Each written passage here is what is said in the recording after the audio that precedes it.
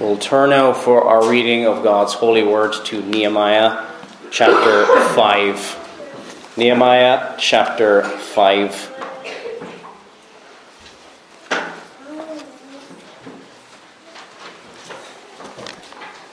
Nehemiah chapter 5, and we're going to read the last few verses from verses 14 down to 19. Verses 14 down to verse 19.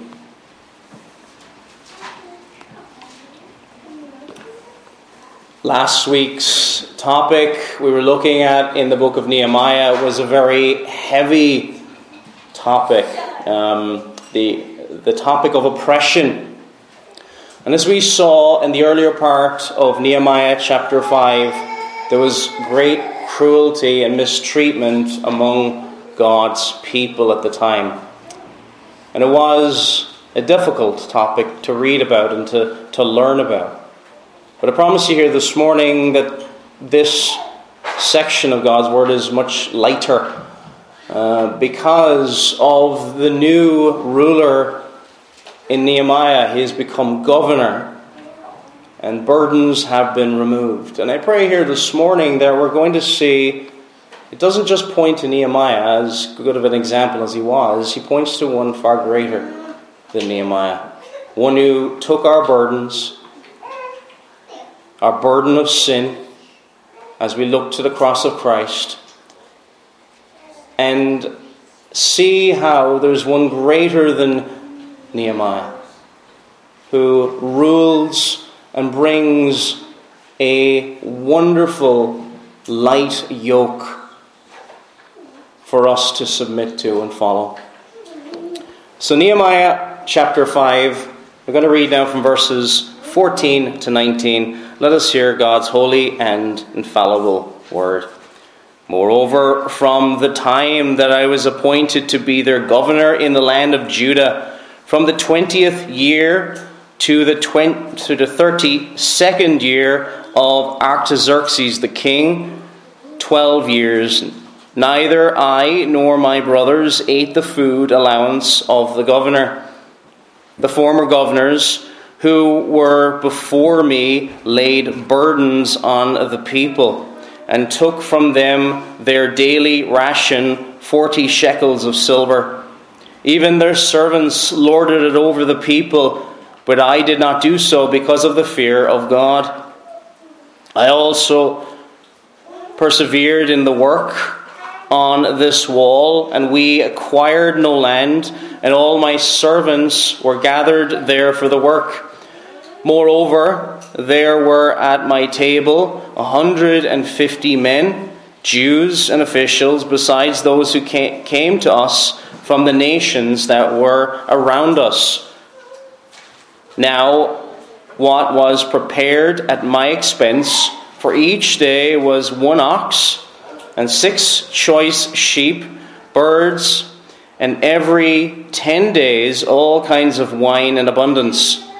Yet for all this I did not demand the food allowance of the governor, because of the service was too heavy on this people. Remember for my good, O my God, all that I have done for this people, and may the Lord bless the reading of his holy and infallible word to us. Again, our text is that section we just read from Nehemiah chapter 5, verses 14 to 19.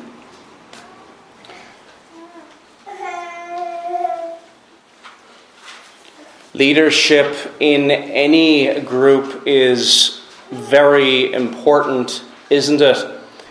And we normally see the importance of good leadership in the absence of it, don't we? If we look across in state government, there's a lack of leadership morally and spiritually and in many other areas. When we think of the lack of leadership in the media, there's a lack of courage to deal with stories that would be of public interest and of public help. And we're even struggling these days, aren't we, in the wider church for ministers, for ruling elders, and for other people in leadership. And we see the importance of good leadership when there is such a lack. Good leadership can be described in a number of different ways. One of the ways I would describe it as this: good leadership removes difficulties.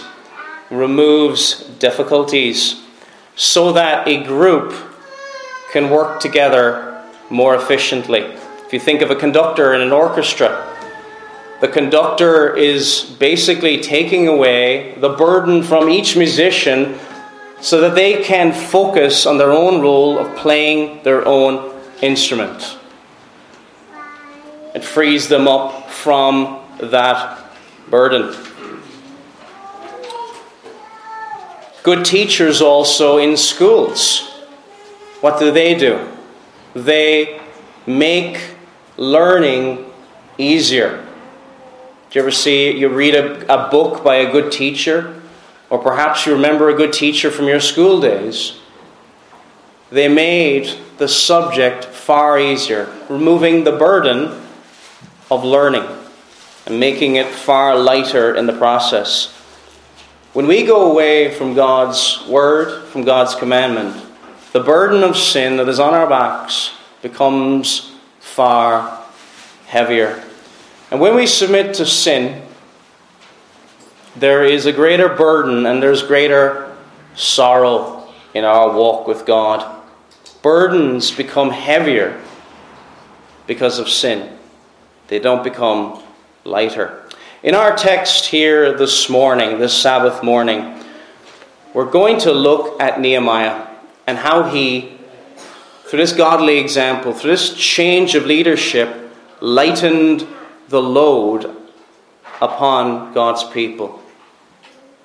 A ruler who served the needs of his people and really thought about the needs of his people. There is new management here. And maybe also see here this morning it points toward another, one far greater, who, when we submitted to him, the Lord Jesus Christ, when we submitted to him, he also relieved us and brought us joy and peace. And may this passage this morning bring us sunshine and warmth in our walk with our Savior. Judah's servant leader. The first point we're going to look at from our text here this morning is burdens removed. Burdens removed. Verses 14 and 15 of our text of Nehemiah chapter 5. Moreover, from the time that I was appointed to be their governor in the land of Judah, from the 20th year until the 32nd year of King Artaxerxes, 12 years, neither I nor my brothers ate the governor's provisions. But the former governors who were before me laid burdens on the people, and took from them bread and wine, besides 40 shekels of silver. Yes, even their servants bore rule over the people, but I did not do so, because of the fear of God. Nehemiah becomes governor of Judah. The line of kings in Judah had ended by that point. This goes back to the time of Nebuchadnezzar, king of Babylon, when God used him as an instrument to judge the people of Judah. The line of David, however, is not over. The son of David, the great son of David, would come in the future and take his seat upon the throne of his father, David. But at this point in history, we have a governor ruling over Judah underneath the Persian Empire, King Artaxerxes. What kind of ruler was Nehemiah? Would he continue the practice of oppressing the people of God as had gone before, putting heavy burdens, and then literally what is said in the Hebrew is like to make heavy their service? Or would there be change? Would there be change? Relieving the people of this weight, this heaviness that was crushing them, making them suffer. No. praise God, Nehemiah took away these burdens added by sinful and oppressive rule. Now there was a godly ruler in Nehemiah. Nehemiah, it tells us in our text, did not, as it says, take the governor's provisions. He was allowed to take of this great wealth and comfort. Some might say at the time it was due him. And he also did not lay the former burdens of the former rulers on them. At the end of verse 14, neither I nor my brothers ate the governor's provisions. Verse 15, but the former governors who were before me laid burdens on the people and took from them bread and wine. There was food being taken besides 40 shekels of silver. Now, it's very hard to calculate how much that is today, but that it translates to hundreds of pounds today. Very heavy, cruel measures against the people of God. Yes, even their servants bore rule over them. But Nehemiah says, but I did not do so because of the fear of God. Because of the fear of God. And when we compare the older rulers with Nehemiah, which one seems more loving? Which one seems more compassionate and caring about the needs of the people? And clearly Nehemiah comes out in front. The boys and girls who are here this morning, do you have school bags as you travel to school? And are those school bags sometimes heavy? You perhaps have certain days of the week where you have certain heavy school bags or books rather than other days. What if your teacher placed more books in that bag of yours and just made it heavier and heavier? What if your teacher wanted you to carry their own books and made your school bag incredibly heavy as you walk up that hill to school? That wouldn't be nice, would it? But Nehemiah, in a loving, caring way, took that weight off the people of God. That burden removed and lighter. And you can imagine if your school bag is suddenly lighter, it's much easier to walk, and it's much easier to move, and it's much more joyful. But we have a far greater one than Nehemiah. Someone far greater than Nehemiah who removes the burden of our sin. A burden which we cannot carry. A burden we cannot lift. A burden we cannot make it up that hill with. The Lord Jesus Christ takes the burdens of all those who will come to Him and trust in Him and submit and be ruled by Him.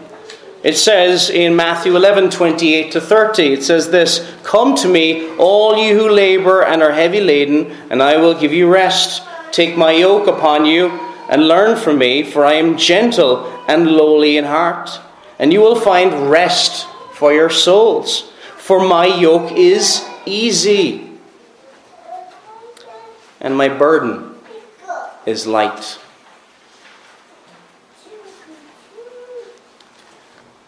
What if you no longer need to carry the burden of your sin? It is carried by another. And the guilt of what you have done in the past no longer has to weigh you down. That is taken away in Jesus Christ. To serve under God, under His rule, that burden is light. It is wonderful, it is freeing, and it is peaceful. And it brings rest to our souls. And for that, we must repent of sin. Turning away from the oppressive sin of the past. A sin that promises much. Sin that itself promises to relieve you of your burdens, but it doesn't. It makes it heavier and heavier and heavier. But we must turn to the Lord Jesus Christ, who makes our burden lighter. This same Jesus, as we read earlier in Isaiah 53, was oppressed, and he himself was afflicted. So, burdens removed is our first point. Our second point now is God revered. God revered. The second half of verse 15 reads as follows. Yes, even their servants bore rule over them, but I did not do so because of the fear of God. Because of the fear of God. Why? Why did Nehemiah do this? Not bearing heavy rule over them, living a comfortable life on the backs of others. And before we look at the answer and consider the answer, we have to think about how what we choose to do as believers in Jesus Christ, or even if you are not a believer in Jesus Christ, it's going to be based on what motivates us. Why do we do what we do? For what motivation, for what reason do we do what we do? The sacrifices we make, the things we say no to, and the things we say yes to. Here we see a governor, a political leader at the time, doing the right thing. Why? Why was he doing the right thing? Because our text tells us he feared God. Because of the fear of God. He trembled before God. And the worst thing when you revere God and you think highly of God and you love God, you fear disappointing him because you love him and you cherish him. The fear of God led to the care of his people. The fear of God led to the care of his people. It is very hard to take seriously the claim of someone who says, I love God,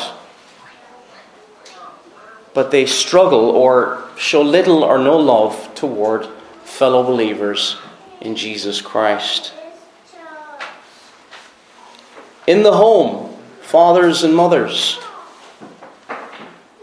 do you fear God? Do you fear God? Is God revered in your home? Is the most important thing that your children or anybody who's visiting your home sees is that you serve God. Everything revolves around God. It says in 1 Timothy chapter 5 verse 8, but if anyone does not provide for his own, and especially for those of his own household, he has denied the faith and is worse than an unbeliever.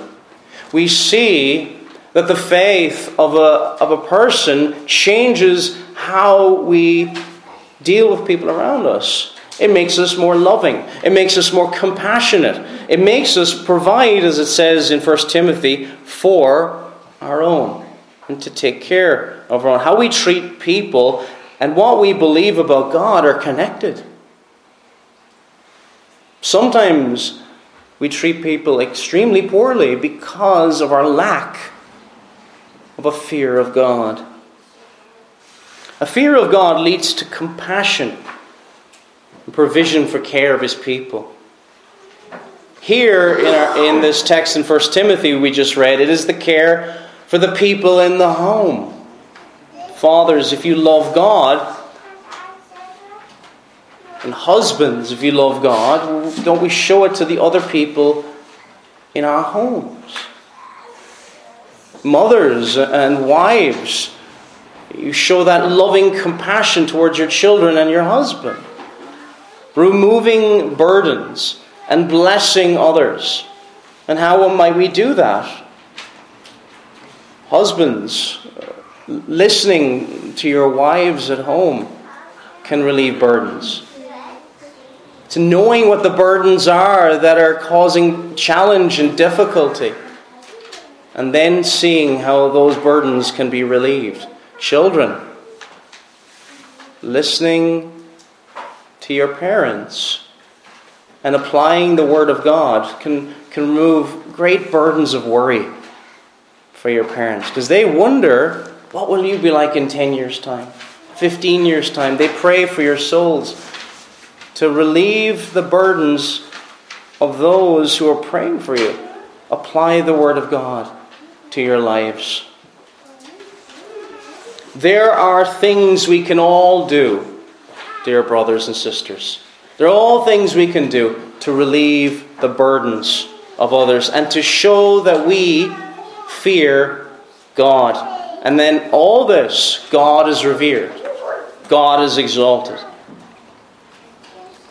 That the service of others would also be a joy, as much as it is to us, that it would be for others as well.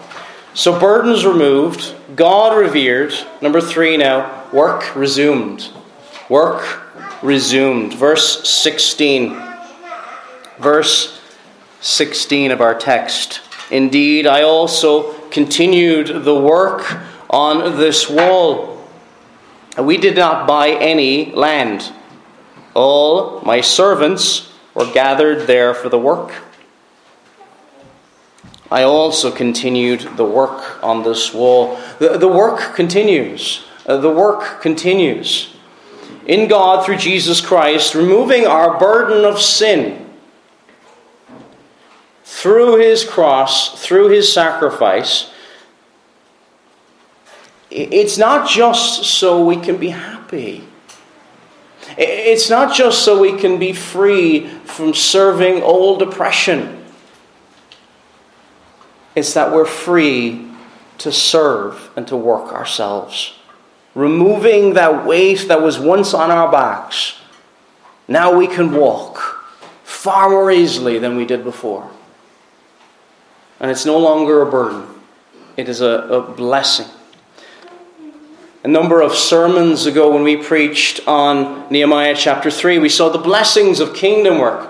The blessings of kingdom work as God's people worked all the way around the city of God, closing up those gaps and working on the weaker points of the wall. Work is not a bad thing. It is not in itself something horrible to endure. Now, work has been made harder by sin, by the fall of man in Adam. And there is a curse on this world that can make work feel burdensome, hard, difficult. But work in and of itself is a blessing. And we have been freed through Jesus Christ, through His blood, through the Spirit of God, to work. And there is a purpose to those burdens being removed. We have to think about that, friends. We have to think about that burden being removed for a reason, for a purpose. Yes, we feel better, don't we, when our sins are forgiven, when we come to Jesus Christ. And yes, we have a home in heaven. That is wonderful. But while we are here, regardless of your age, regardless of the money in your bank account, if God has left you here till this point, God has a work for you. God has a work for every single one of you. God is a work of witness even for the small children. God is a work of witness for those who are older in the faith.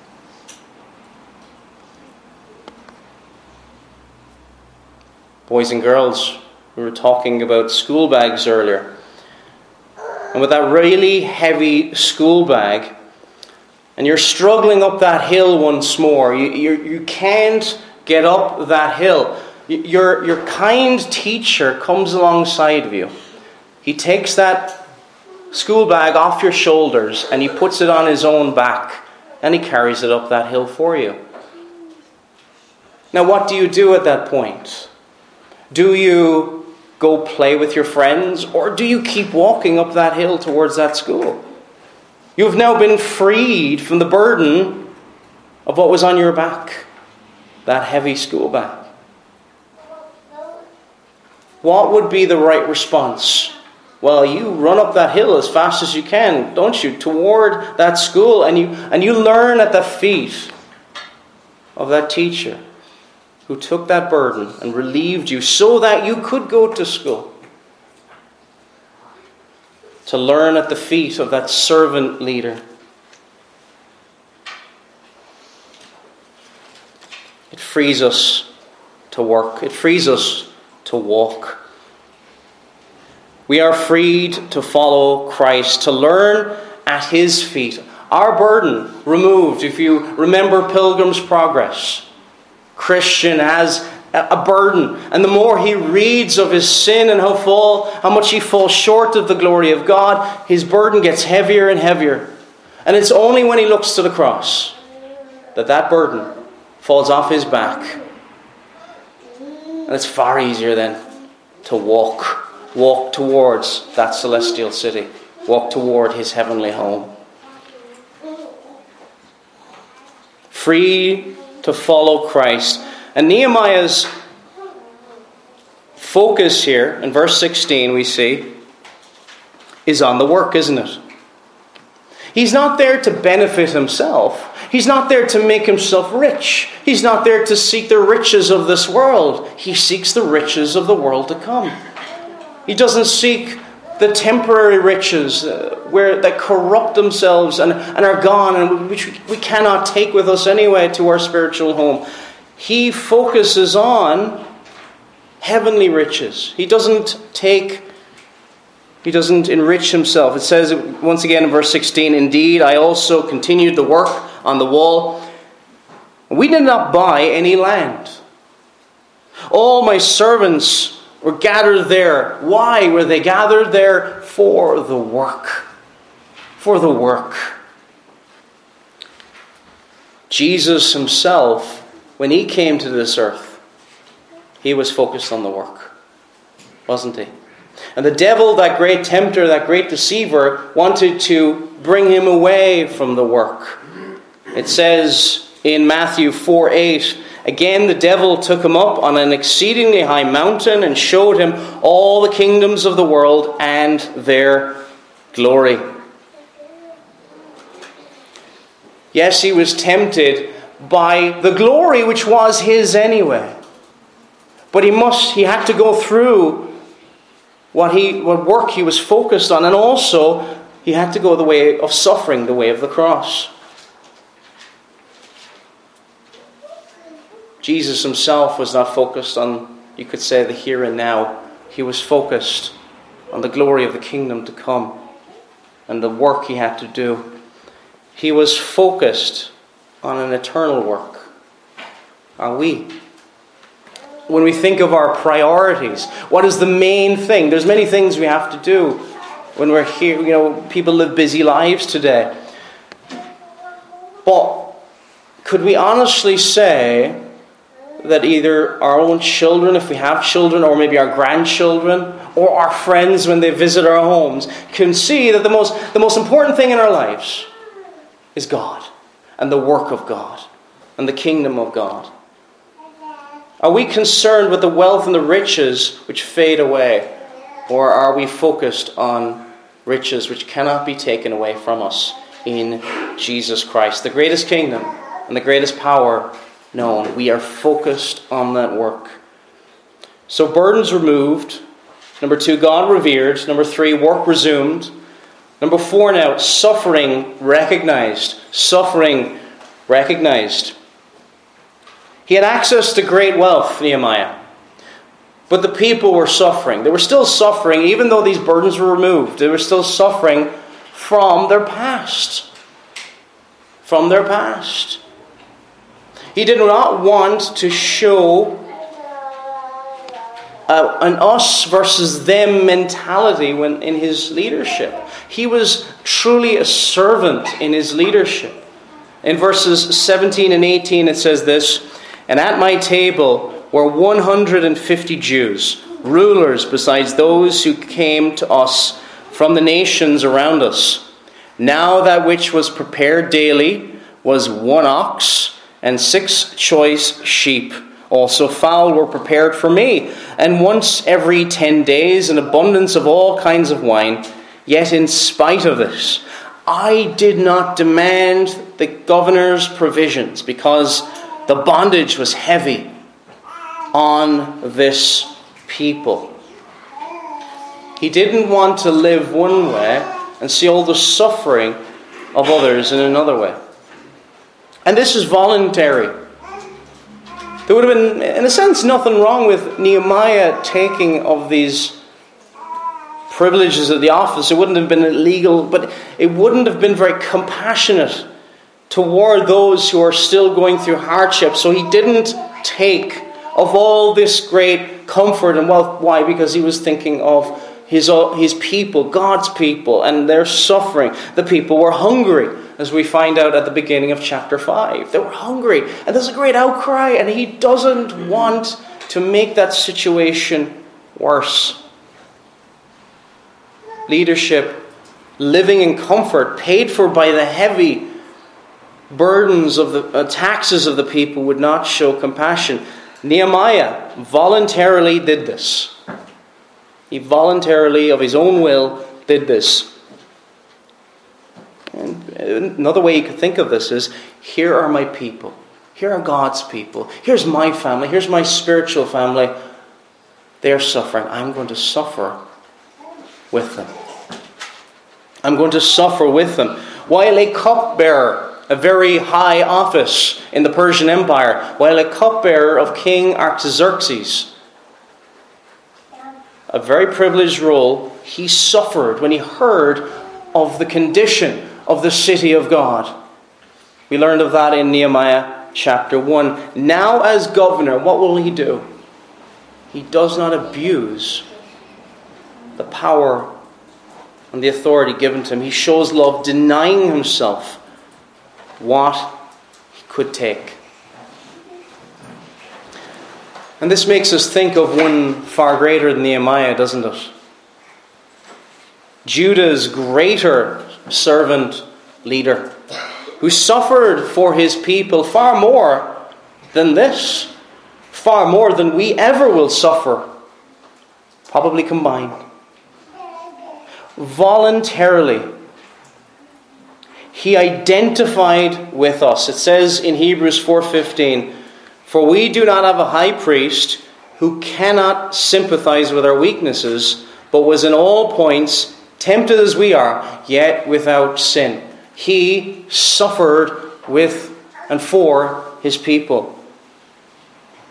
He suffered taking their burdens on him. He suffered dying for our sin, and he experienced all the temptations, yet without sin.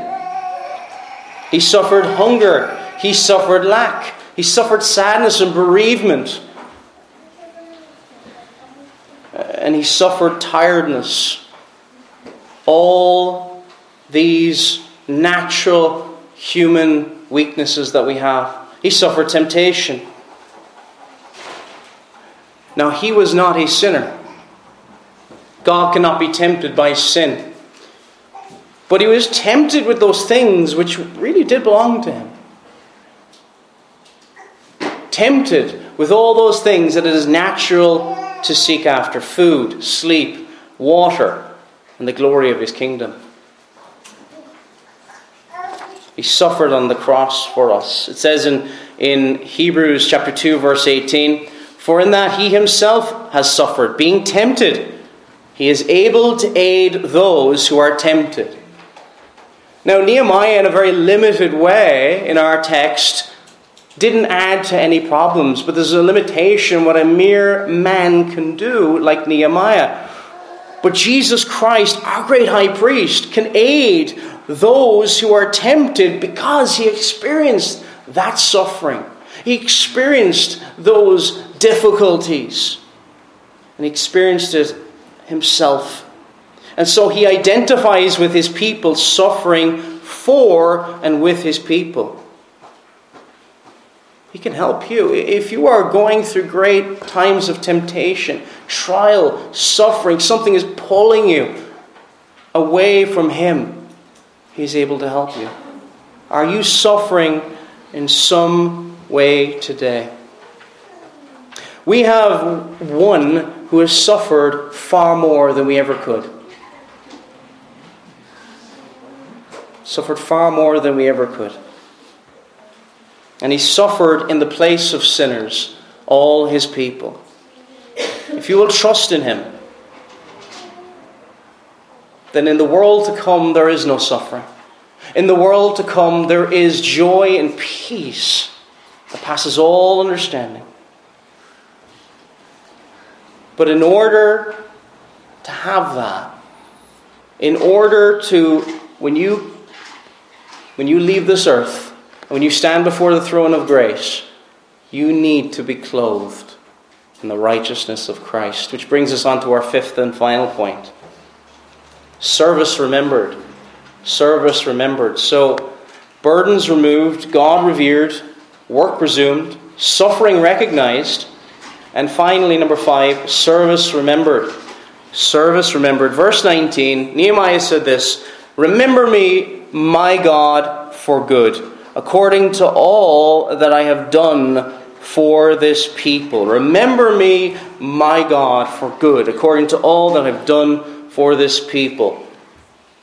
Nehemiah has done a great deal for God's people. He cries out to God that God would remember and bless his work and show favor toward his work and bless it. But there's one far greater, isn't there, than Nehemiah. And his service, perfect, unblemished, spotless, holy in every single point. Christ served. He came and he obeyed every point of the law perfectly in our place. Those 10 commandments, that law of God that once stood against you, that once condemned you, now God can look upon you and say, you're a keeper of the law. You're just, righteous, holy in him. In him. And that service of Christ, that perfect obedience of Christ, remembered before the throne of grace, never forgotten. When we come before the throne of grace, don't we call upon God the Father in the name of Jesus the Son? That is not just words we use. The only way we can enter into the courtroom, the very presence of God, is through Christ, because of his perfect work, because of his perfect sacrifice in our place, taking our punishment. And not only that, fulfilling the positive requirements of the law. The law still needs to be obeyed. When we see the law of God, we can't just toss it aside. Oh, I've been forgiven. Yes, but more is needed in order to come into the throne room of God. A righteous man, a righteous woman, a righteous child can only come into the presence, the holy presence of Almighty God. It is not just those people who have had their sin score set back to 0. Far more is needed. And in that remembered service of Christ, it is a sweet and a pleasant aroma, a wonderful fragrance, something God delights in, takes joy and pleasure in. So, shouldn't that give us confidence as we take one day closer to eternity? Those of us who are in Jesus Christ, the one who represents us, the one whose service is perfect, God delights in, takes pleasure in, loves it, loves his Son. We must not come in our own works. Our own works, if they are remembered and brought before the throne room of grace, they are rags. They are filthy rags, it says in Isaiah 64 verse 6. But we are all like an unclean thing, and all our righteousnesses are like filthy rags. Filthy rags. So we need to be clothed in that perfect service of God, of Jesus Christ, royal robes of righteousness. We need to, for God, to not look at our failings, but to see the perfect finished work of Christ.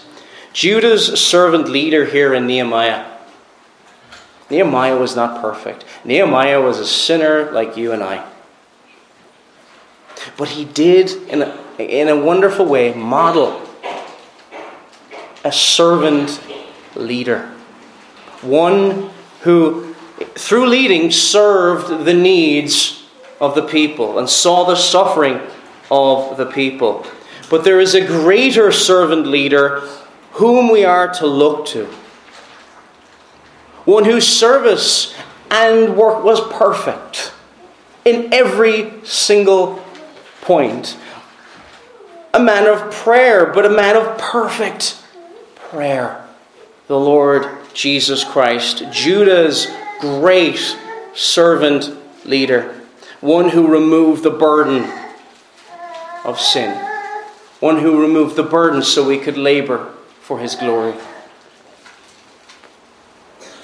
Are you this morning burdened with the heaviest weight that can be on any of our backs? And that is sin. Sin unforgiven. And we have all done things in our past that we would not dare tell our best friends about. We have thought things and we have done things. We have all broken God's law. Every single last one of us. All of us have. For all have sinned and fall short of the glory of God. And friend, don't leave here with that burden. Don't leave here without Christ. Come. Have a different burden over you. One that is light. One that is easy. Come to him. Judah's true and great servant leader. He died in the place of sinners. He will not turn you away. He will embrace you. All will come to him here this morning.